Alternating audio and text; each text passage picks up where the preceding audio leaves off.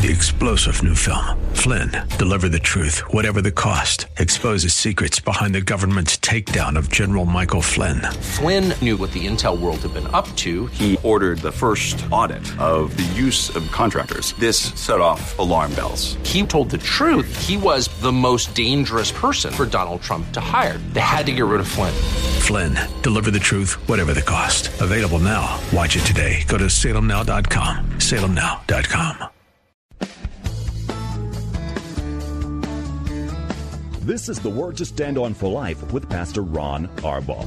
Your word is sharper than any two-edged sword, and it cuts deep into my heart. The Word to Stand On for Life is a radio ministry of Calvary Chapel in San Antonio.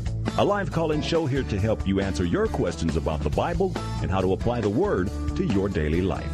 For more information on Calvary Chapel, visit our website, calvarysa.com. Get your Bible questions ready and call in now to 210-340-9585. It's The Word to Stand On for Life with Pastor Ron Arbaugh.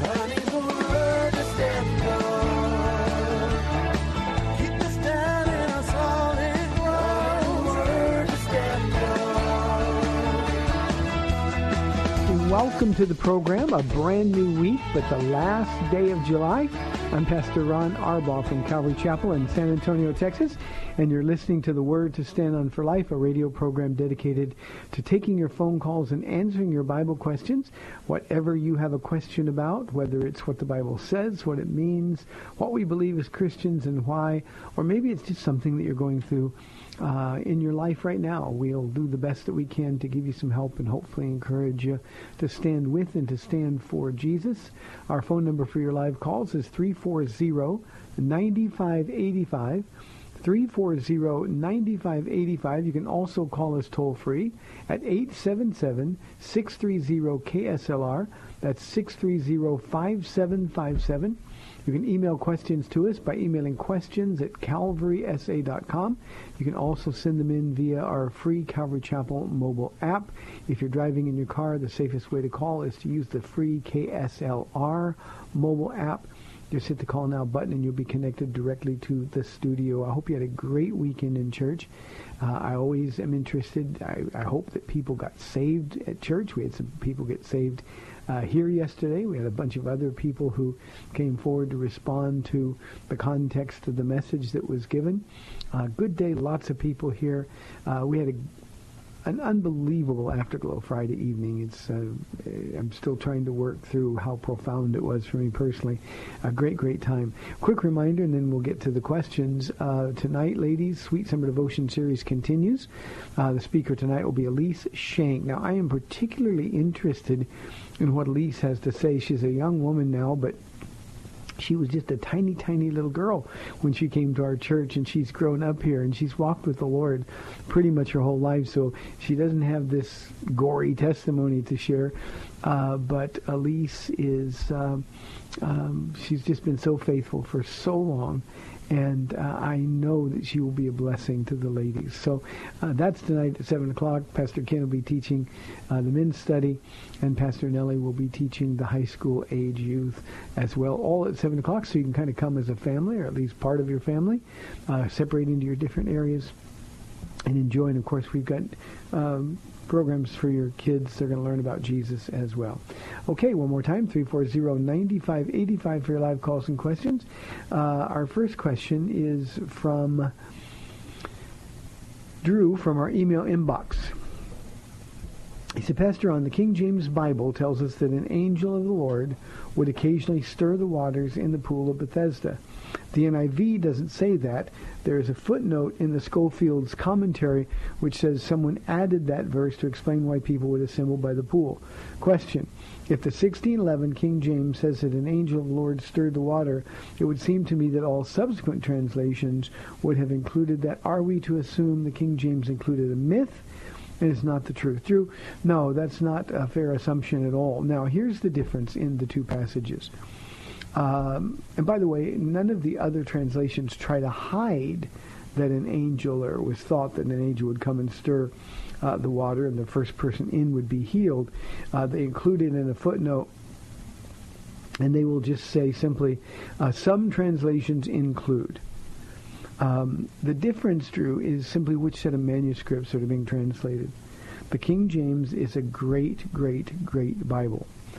For some, it's a little hard to traverse just because of the Old English, but it's a great Bible. They would never include any myth. But what they're doing is translating the majority text, or the Textus Receptus set of manuscripts, and in that set of manuscripts, it does include that explanation that an angel would come and trouble the waters and heal the first person who jumped in. So it's clearly a true story. This is not a myth. The newer translations, those especially that are translated from the Alexandrian set of manuscripts, it's not included in those manuscripts. So remember, when we write a Bible, when we have a translation of Bible, we're translating a set of manuscripts.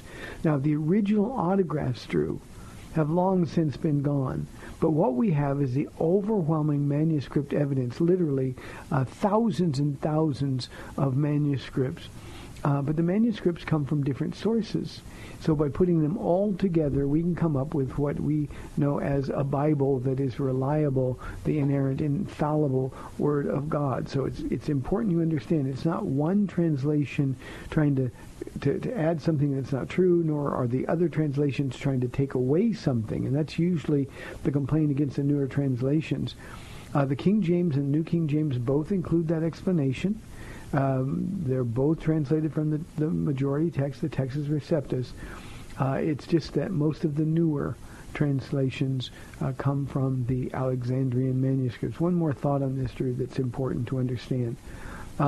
As most of you know, I'm a 1984 NIV man, especially as it relates to the New Testament. I think it is the superior translation of the New Testament, and I think there's not even a close second. So I like that. I qualify the 84 version because the newer versions of the NIV are horrible translations and ought to be avoided.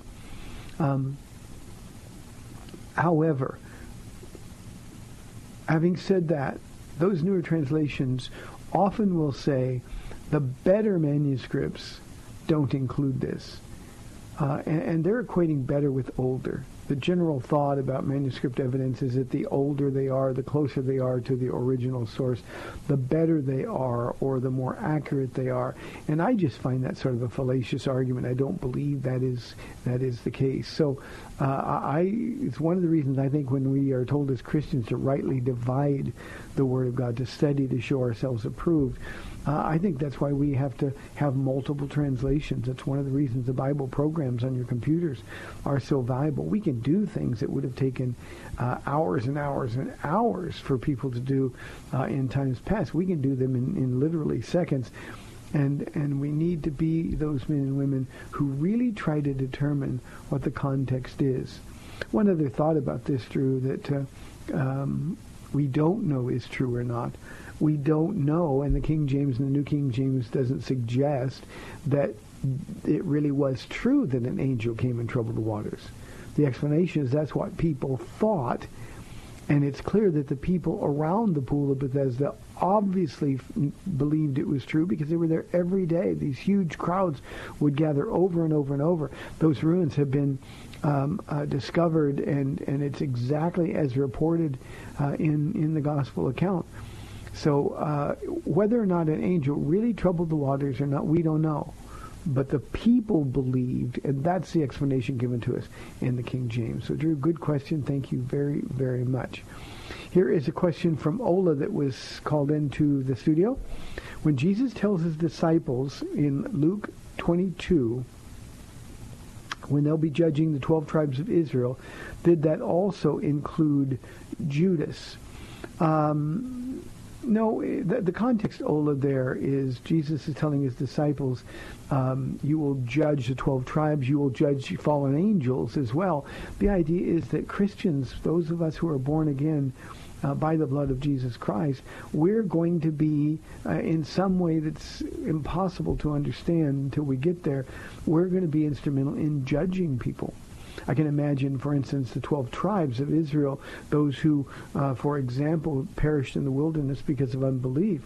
A Jew is not going to be able to stand up at the day of judgment and say, well, I didn't know because I didn't know Jesus. I was a Jew and I believed in Moses. I believed in the law. They're not going to be able to say that with Paul and Peter and John and the other apostles there. So we'll be sort of a condemning agent, agreeing with the judgment of God. So when he says that they'll be judging the 12 tribes of Israel, he means generally that's a reference to the people of Israel as a nation, as a whole. It doesn't mean that they will, nor will we, be judging individuals who fell away. That's going to be the purview of Jesus himself. The Bible says every knee will bow and every tongue confess that Jesus Christ is the Lord, to the glory of God the Father. Very important that we understand that we are going to be a testimony, sort of. You know how in a trial a lawyer will call, introduce a piece into evidence and say, this is Exhibit A. Well, in some way, that you and I, we will be Exhibit A. Somebody will say, but I couldn't believe, I couldn't see God, so how could I believe in him? And he will call Exhibit A, it'd be you and me. Well, we couldn't see him either, but we believed. So the issue is not that we ever believed in the God that we couldn't see, but that we came to a saving faith based on the evidence, and every person is going to be without excuse. Judas is going to stand before God, our Jesus, as one of the most accountable people who's ever walked the face of the earth. Truly one of the most accountable. Why? He heard everything Jesus said for more than 3 years. He saw every miracle and remained unconvinced. He himself was given power by Jesus to do miracles. And that didn't persuade him that Jesus' plan was better than his. And so he will stand before God completely without excuse. He is one of those people that Peter describes when he says deepest, darkest blackness is reserved for them. So thank you. I appreciate that, Ola. God bless you. Still praying for you, by the way. Thank you for continuing to listen to the program. 340-9585. There's a question from our mobile app from Rich. He says, if a person has been seeking the Lord for direction and they are at an impasse, what do you recommend that they do? Rich, this is one of the key questions that I've ever been asked about how to work out our salvation with fear and trembling. We all have been given direction from the Lord. We need to dig into the Word, find out what that direction is. But if you're asking for direction, like, okay, Lord, what am I supposed to do in this situation? Or Lord, I feel like I'm called to be a pastor. I feel like I'm called to do something. What am I supposed to do? And then you hear nothing. Those are times of preparation. Those times when we hear nothing or preparation. And so what are we supposed to do? We're supposed to wait.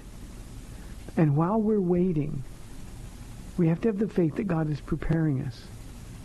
While we're waiting, we have to have the ability to understand that God is doing his greatest work in us before he can do a work through us. I've said this many times on this program and many more times to the church, but we are all on a need-to-know basis with God, and he doesn't think we need to know as much as we think we need to know. So if there's an impasse, and your situation's not directly and specifically dealt with in the Word of God, then we wait for God to open a door. We wait for God to make himself clear. And while we're waiting, we bear fruit. We grow where we're planted.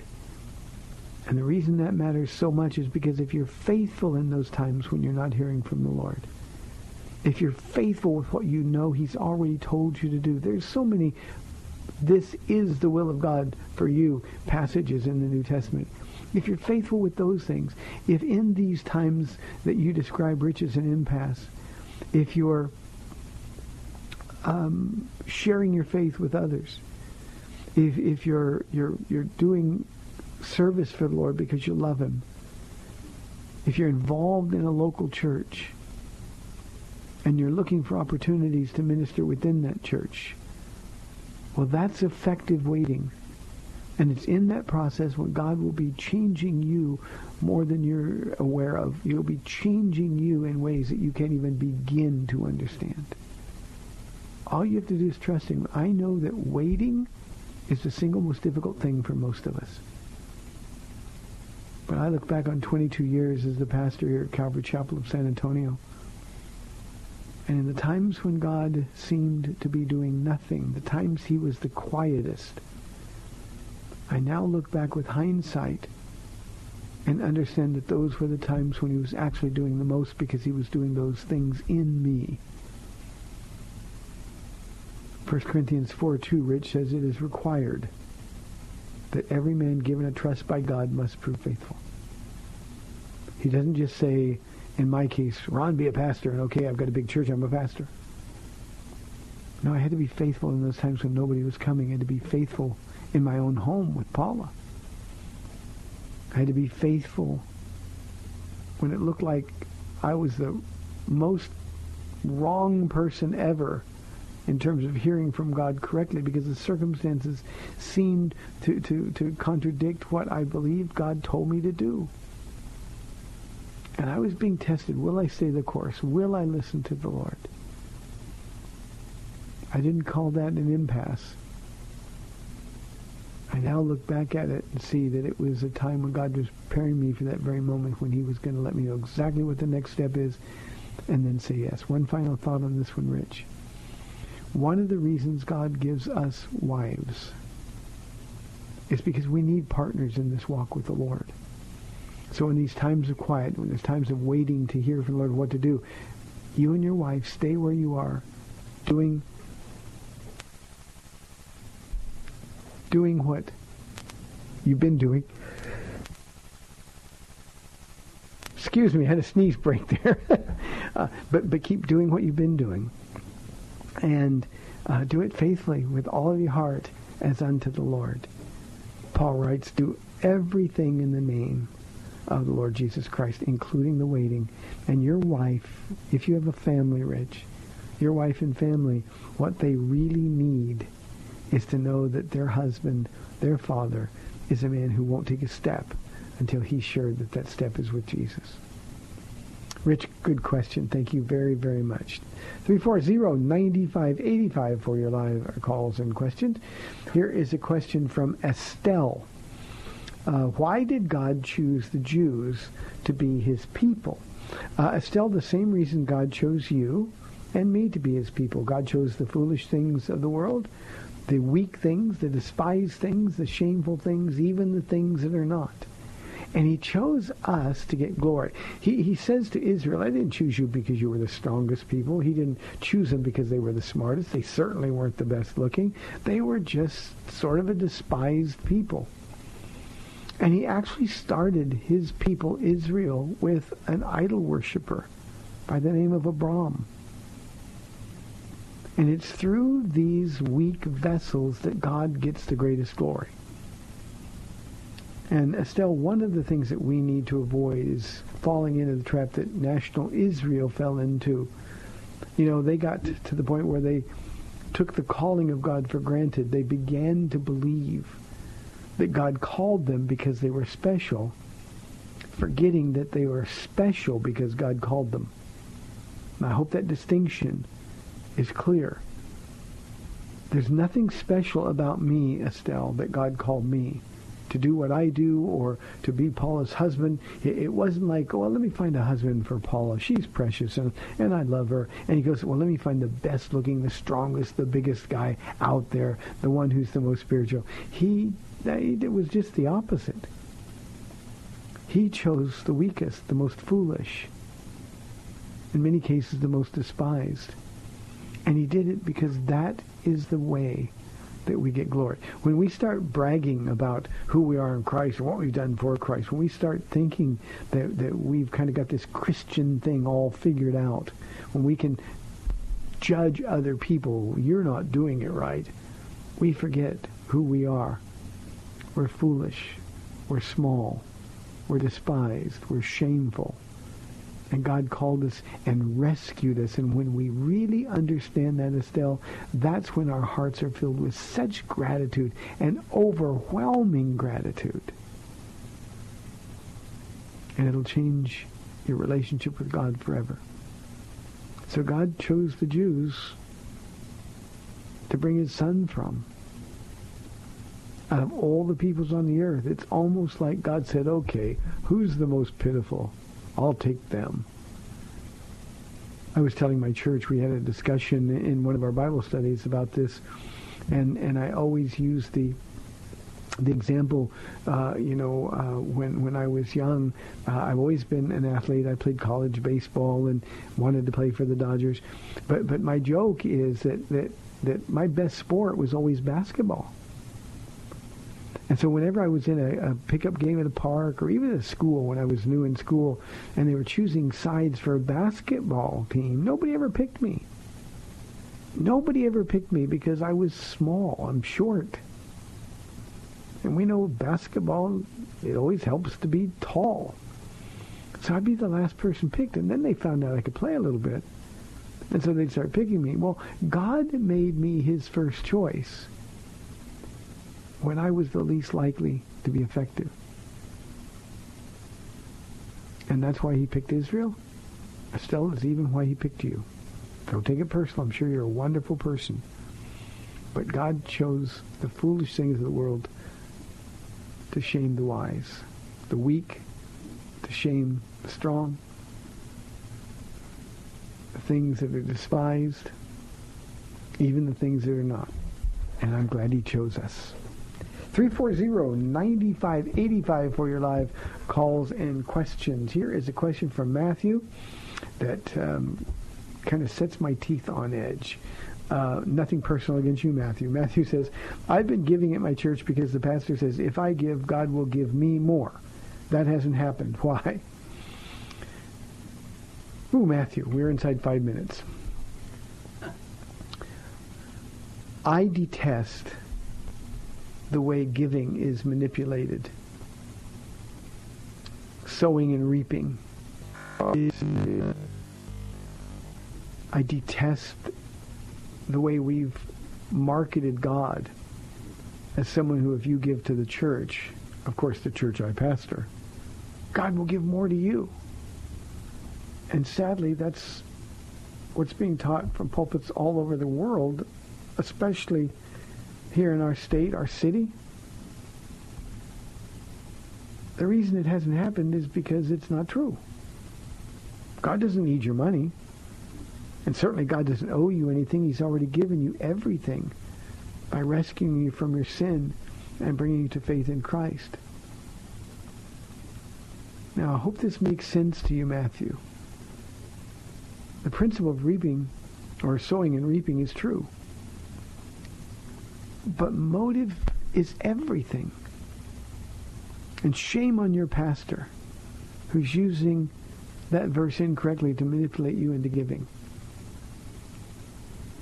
Shame on you if your only motive for giving to God is to get something from God. The one who emptied the bank of heaven to win your soul. Does he need to give you any more? So here's what you do. You give because he gave everything for you. You give because you love God. If you're giving to get anything from him, don't you think the God who knows everything knows your heart, knows how selfish, how fleshy that is at its core? So tell your pastor he's been lying to you. It's not true. Then get a good church. And then watch what happens in your heart when you start giving to the Lord your time, your talent, and your treasure. When you start doing that for no other reason than you love God and you're grateful for him, then the sowing and reaping principle comes in. You cannot give God. But it can never be your motive for giving or for serving or for using the talents God has given you. Matthew, we have to remember as Christians that we owe everything to our Jesus. Everything. Our bodies are not our own. They're bought with a price. Paul says in Romans 12 to offer your bodies as a living sacrifice. It's your reasonable service. If you have a NIV, it says your spiritual act of worship. In other words, your genuine worship. And if you give to get anything instead of giving because you've received everything, then you don't know who Jesus is. You don't understand the depth of what he's done for you. Most churches like this place a real emphasis on giving. Maybe taking several offerings during the course of a church service. That'll make you feel really guilty. Yet Paul says don't give under compulsion. Don't give reluctantly. But give cheerfully, because God loves a cheerful giver, and a cheerful giver is a generous giver who's going to be introduced to an even more generous God. You know, Matthew, at our church, our announcements regarding giving, we don't pass an offering at all. But our announcements regarding giving take a whole 20 seconds, 30 seconds tops. And people give because they love Jesus. They don't have to be prodded into giving, nor do they have to be manipulated into giving. And sadly, we've so cheapened this concept of giving, we've misrepresented God in the process. Matthew, thanks for the question. You're listening to the Word to Stand Up for Life, 340-9585, or toll-free 877-630-KSLR. I'm Pastor Ron Arbaugh. We'll be back in 2 minutes for the last half of the program. See you then.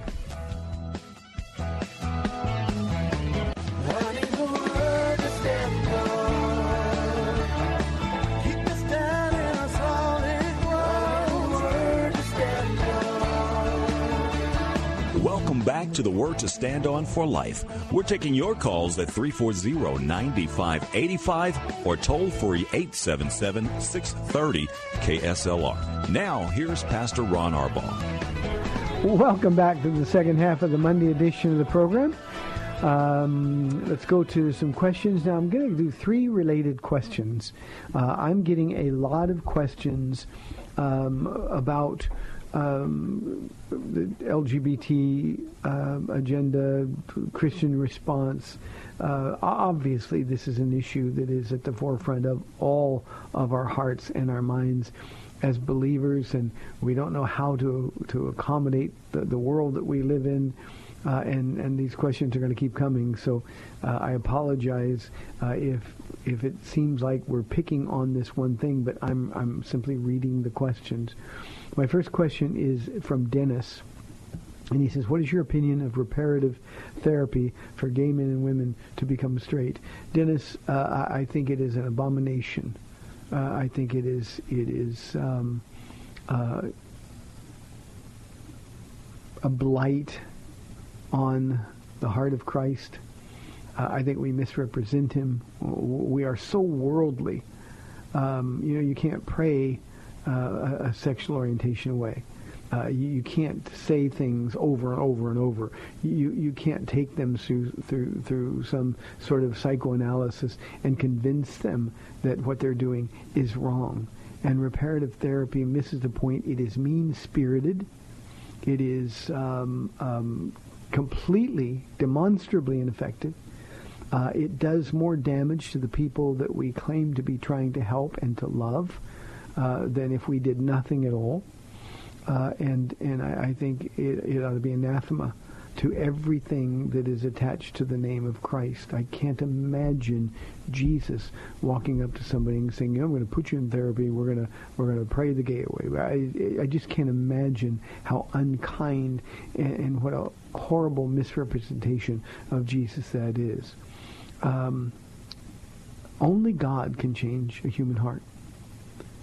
And when somebody who is actively homosexual in their lifestyle comes to Jesus, they don't come to be straight. They come to have their sins forgiven. They come to have their hearts transformed. And unless and until we get that as a body of Christ, we're demonstrating our ignorance. We're demonstrating our ignorance not only of the people that we're to be ministering to, but we're demonstrating our ignorance of the heart of Jesus. And it always breaks my heart when we can point a finger and look out at them And yet we've got sin in our own lives, in our own hearts. Yes, if you love somebody, you're going to tell them that actively living a homosexual lifestyle is sin. It is. God is the one who gets to make the rules, not us. He's the one who gave us our sexuality. He's the one who gave us the gift of sex. That means he gets to make and maintain the rules. And when we surmise that by somebody saying a prayer and being talked to in an intense counseling session or sessions, plural, that we can change him, we're way too full of ourselves. Only the Holy Spirit can change a human heart. And what they need to be delivered from, please hear this, Dennis, what they need to be delivered from is unbelief. Not from their homosexuality. They need to be delivered from unbelief. When they're delivered from unbelief and they accept Jesus Christ by faith, genuine saving faith, God will do the cleansing in their heart. Surely it is wrong to have sex outside of marriage. But why, as a church, aren't we doing reparative therapy to those who are in bondage to pornography or those who are cheating on their spouses? Why, when our children have sex with somebody of the opposite gender, do we sit them down and say, well, you know you shouldn't do that, but God will forgive you? And yet when somebody has sex with somebody of the same gender, we're full of nothing but condemnation. Same-sex attraction is real. And people who are actively practicing that same-sex attraction consider it their identity. And so when we say things like, love the sinner, hate the sin, they don't understand that dichotomy. So what we do is we tell them about Jesus. Any single person who says to be a Christian you can't do this, before to be a Christian you have to believe in Jesus, who loves you and proved it by dying on a cross for your sins. And he wants you to come to him where he can deliver you into that place of peace and joy, that place where your heart is forgiven. If we don't get this, we're never going to be effective at ministering to an entire, and I would add growing, segment of our population. Dennis, because we've said as a nation it's okay, it means that our children are going to believe it's okay until they get saved, or unless they get saved.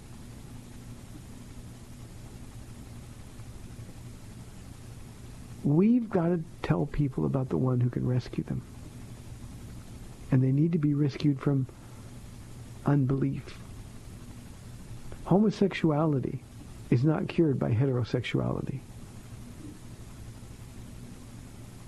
Sinful sexuality in all shapes and sizes and forms is cured by repenting from the sin of unbelief and believing in Jesus Christ. It's very important. Here's a related question, anonymous. I don't know whether it's a man or a woman. Do you think it's possible that I can ever change from same-sex attraction to being attracted to the opposite gender? I don't know. God can do all things. But he has to do it. You can't. You can't. You can't rewire yourself. Only God can. And so here's how you give God the opportunity to do that. If that's your desire, here's how you give God the opportunity to do it. You honor God with your sexuality by remaining pure and chaste, by pursuing holiness. You know, one of the problems with this whole LGBT dialogue that we're having is that we've made our sexuality an idol. You shall have no idols before me, God said. And we've made our sexuality an idol, like we're incapable, like we're brute beasts who aren't capable of saying no to our lust. So, Anonymous, if you want to change so that you can be attracted to the opposite gender, then honor God where you are. Don't give in to those thoughts of same-sex attraction. Resist the temptation. The Bible says, resist the devil and he will flee from you. But if you don't flee from the temptations, I always think of Joseph when I talk about this. Joseph, who was a virile, young, strong, handsome man. Potiphar's wife, remember, she was married to a eunuch. She was sexually frustrated. She wanted Joseph. She tempted him repeatedly. Finally, she seized upon that opportunity when they were alone, said, "Come and lie with me." And he ran from her. He fled the scene of temptation. Anonymous, you need to flee the scene of temptation. Let Jesus be enough for you. And don't make your relationship with him about your sexuality. Instead, make your relationship with him about getting closer to him, becoming more like him. And if and when you do that, then God will do marvelous work in your life and in your heart. And who knows, maybe it will be to change your sexual attraction. But even if he doesn't, then what I promise you is God's grace is sufficient for you. God's grace is sufficient for you. The third related question. Let me give you phone numbers again. We'd like to have some phone calls in the time we have left. 340-9585 or toll-free 877-630-KSLR. The third related question is, what would you say to a gay Christian who knows he's called to ministry, perhaps as a pastor? Well, I would say to you as a professing gay Christian is that you need to reevaluate what it means to be a Christian. Similar to the answer above, you've got to be devoted to personal holiness. You cannot be actively sexual with somebody you're not married to, and if you say, well, I'm married to a man now, or I'm married to a woman now, in this case you're a man, the question at least infers that, wanting to be a pastor. No, it has to be the marriage that God ordains between one man and one woman. And if you're not married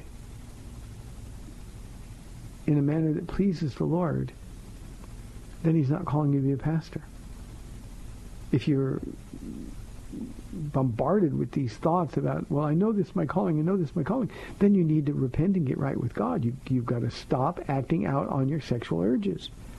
It is entirely possible for somebody who is orientation is for the same gender to be celibate. And in fact, if you're celibate, Paul says that's a better thing. He himself lived a celibate life. Once having been married, his family almost certainly disowned him upon his conversion to Christ. And he said that being celibate gives him the opportunity to give all of his energy to Jesus, being unconcerned about the cares of another person. He can be concerned only about the affairs of the Lord. So you've got this battle going on. And you need not to listen to the world. Those who say you can be a gay Christian. Because you can't. The Bible says that people who live that lifestyle will not inherit the kingdom of God. Now, to be fair, and this question is also anonymous, to be fair to you, anonymous, there's all kinds of things. You can't be live a lifestyle of drunkenness. You can't live a lifestyle of sexual promiscuity as a heterosexual. You can't be somebody who lives an angry life and you're always blowing off at people. There are a lot of things that the Bible says clearly in the New Testament, you will not inherit the kingdom of God. But if God has touched your heart and he's calling you to be a pastor, then you've got to renounce any sexuality outside of the confines of a godly biblical marriage. Period. And pursue holiness. If you're unwilling to do that, two things are true. One, you're going to miss out on a whole lot that God has for you. But if you're unwilling to do it, and he knows, the second is that it's not the Holy Spirit who's calling you. A lifestyle of sexual promiscuity, and I don't care if that's a committed, monogamous relationship with someone you're not married to, is off limits. for a man who's called to be a pastor. And shame, shame, shame on us. So many of us who are pastors of God's flock who've been caught living secret sexually immoral lives, those men will answer to God. So choose today, Anonymous. Are you a Christian or are you gay? Christian is the noun. Gay is the adjective. Which are you? If you're a Christian, pursue holiness. Devour his word. Dig in and find out how much he loves you and how he wants to use you to love his people. And to trade the privileged life that I enjoy as a pastor. To trade that life for sexual pleasure is unthinkable. Unthinkable. So we're going to keep getting those questions. Moms, dads, we're going to keep having to deal with this in your own families. We need to change our heart to match his. 340-9585 for your live calls and questions. Last week we had an active phone. This week starting off a little quiet. Here is not a related question, but I think it fits. Jesse wants to know, is it okay if I want to remain single?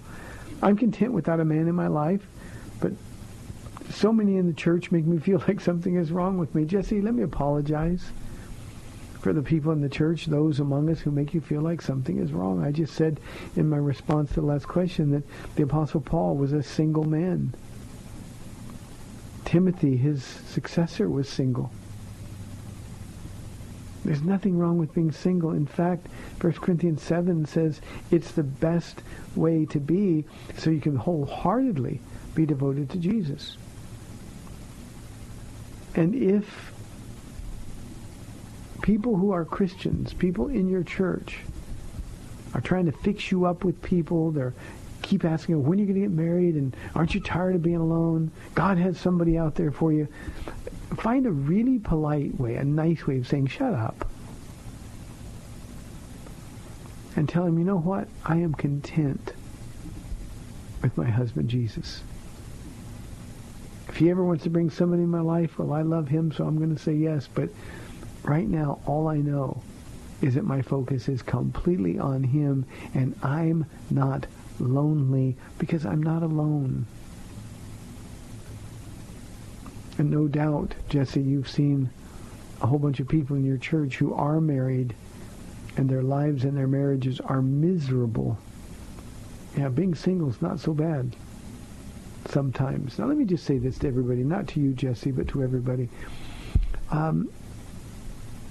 If you're single and want to be married, God says that's a good thing. So there's no wrong thing here. What you've got to do is decide what your thing is. What is God's plan for you? And if his plan for you is to be married, you follow Jesus, you stay with Jesus, you learn to be content in your singleness, and one day that man will pop right up in your face, or that woman will pop right up in your face. But if you're okay being single, and you're serving God effectively, you're not missing out on anything at all. And so we've got to decide, is Jesus really enough? Is his grace sufficient, or isn't it? And for the rest of us who are married and we're making the Jessies of this world feel like something's wrong with them, we need to stop that. Shame on us. Shame on us. We need to remember that people with these kinds of issues, whether it's being single or same-sex attraction, these aren't broken people. These are people who are sinners, at least in the second example. But the single man or woman who's serving God with all of his or her heart and doing so with a smile on their face, they don't need us to interfere in their lives. So just rejoice and thank God for them. Jesse, I hope that encourages you. 340-9585 for your live calls and questions. How are we doing on time here? Got about 6-7 minutes. Evelyn says, in John 4, why did Jesus say he had to go through Samaria? He was God and didn't have to do anything. Well, Evelyn, he really did. Now remember, Jesus was a man under orders. Philippians 2 says that he let go of his deity, not that he stopped being God, but he let go of his authority. He put himself under the authority of his Father so that he could teach us how to walk under the authority of his Father. Now, we have the help of the Holy Spirit. Jesus had the Holy Spirit without measure. So he had to do what his Father told him to do. Not only that, he said, going even further, that he only did what he saw his Father do, and he only said what he heard his Father say.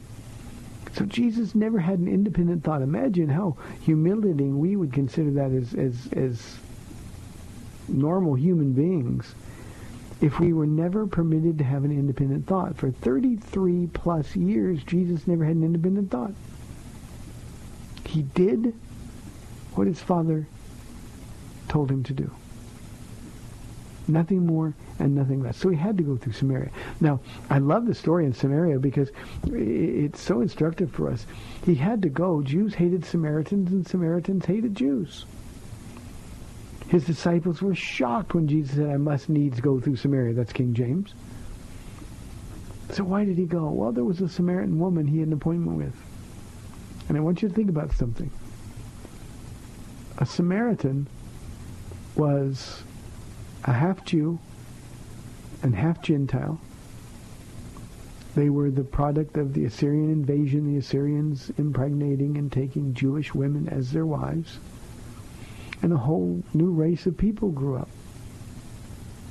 Now remember, Jesus' ministry was pointing to the church, Jew and Gentile, in one body. Well, he had to go through Samaria because that's exactly what he had an appointment with. A Jew and a Gentile in the same body. And she needed to be saved, and she was. What a wonderful picture that is of the mission of the church. And Jesus went and saved a woman, but he also gave us direction. Thank you very, very much. I love that question. In fact, that's one of my 2 or 3 favorite stories in the Gospel of John. We're inside of 5 minutes, 340-9585. If you're going to call, you need to call quickly. Here's a question from Henry. Henry says, how can I take control of my thoughts? Henry, the only way you can take control of your thoughts is to immerse yourself in his Word. If you immerse yourself in his Word, then you're going to want to be with him because his Word reveals who he is. And if you're with Jesus, then by his power, he'll take control of your thoughts. Now, we're told to take our thoughts captive, make them obedient to Christ. So obedience then becomes the key. And the key to being obedient is power. When we take that first step of obedience, Henry, the power of the Holy Spirit, according to Acts 5:32, comes upon us in this enormous power that enables us to take control of our thoughts. Here's the problem that we have. When we have these thoughts that are plaguing us, it's often true that we give ourselves over to those thoughts. We think about nothing else, we think about nothing else, we think about nothing else, and then we act out on those thoughts. And because it's successful, the enemy is going to come and he's going to keep bringing those thoughts and bringing those thoughts time and time again. And because we think about them over and over and over, we're going to keep falling over and over and over. So here's what we do. We stay so close to Jesus that when those thoughts come, we can identify the source of those thoughts. There's nothing sinful about an evil thought. It comes from an outside source, the enemy. So when you have that evil thought, simply tell Jesus, I'd rather be with you than spend time with these evil thoughts. So I want to talk to you. You take care of the evil thought. And he'll do that. Now, you may have to do that many, many times a day. We've given Satan an opportunity repeatedly, Henry, to do this because it works so well. So you have a Bible with you. And when the evil thoughts come, you open it and start reading it. And I don't mean just open it and read wherever you open it to, but I mean read it, study it. Start at the beginning of a book and end at the end of the book. Don't have to do it all at one setting, of course. But just pick up where you finished reading the last time and read it. Now, people say, well, I can't carry my Bible everywhere. Well, you carry phones everywhere. You can have your Bible on your phone. When the devil sees that every time he plagues you with these evil thoughts, you're going to open God's Word, he's going to stop doing it. Another suggestion is when you start getting these evil thoughts, start praying for other people. Start praying for other people. When the devil sees that you're going to pray when prompted by those evil thoughts, he's going to try to find another way to attack you. Now, he's never going to stop trying to attack you, Henry. But that's the way you take care of those evil thoughts. Last question for the day. We're inside of 2 minutes from Terry. She says, can a feminist be a true Christian? Terry, the answer is, of course. But if upon conversion, a feminist no longer needs to be a feminist because that woman is then a daughter of the king. You see, we need to take our agenda out of our relationship with God. We need, as true believers, to agree with God. And Jesus loves you so much that he'll take care of you. You don't have to take care of yourself. And in fact, Terry, when you become a Christian, you forfeit your right to having any rights at all. Instead of standing up for what you want to be true or what you've always believed to be true. We have another master in heaven. His name is Jesus. We stand up for what he wants us to stand for. So the idea is that we lose our identity. And so to be a feminist sort of makes you a rebel against authority. So don't worry about feminism. Instead, worry about being a Christian and loving Jesus with all of your heart. I promise you that will set you free. Hey, I appreciate you tuning in today. You've been listening to The Word to Stand On for Life. I'm Pastor Ron Arbaugh from Calvary Chapel in San Antonio, Texas. Remember, tonight our Sweet Summer Devotion series continues, ladies. Elise Shank, there's a name you can pray for. You can watch it live at calvarysa.com. That's 7 o'clock in the sanctuary here at Calvary Chapel. God bless you. See you tomorrow at 4 o'clock. Thanks for spending this time with Calvary Chapel's The Word to Stand On for Life with Pastor Ron Arbaugh. The Word to Stand On for Life is on every weekday afternoon at 4, and Pastor Ron invites you to find out more about Calvary Chapel at calvarysa.com. The Word to Stand On for Life was sponsored by Calvary Chapel of San Antonio.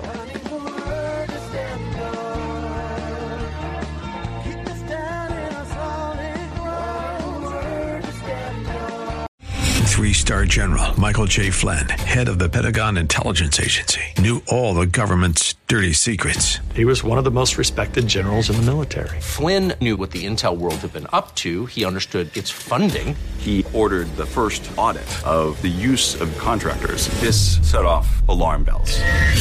The explosive new documentary, Flynn, Deliver the Truth, Whatever the Cost, uncovers the facts behind this scandal. Flynn told the truth. He was the most dangerous person for Donald Trump to hire. I find out the worst enemy that I'm going to face in my life is right here in America. They took my assessment and they wanted me to change it. And I was like, I'm not changing it. They had to get rid of Flynn. With in-depth interviews, archival footage, and never-before-seen personal records of the man behind the headlines. I just felt like I was drowning. Flynn, Deliver the Truth, Whatever the Cost. Available now. Watch it today. Go to salemnow.com. salemnow.com.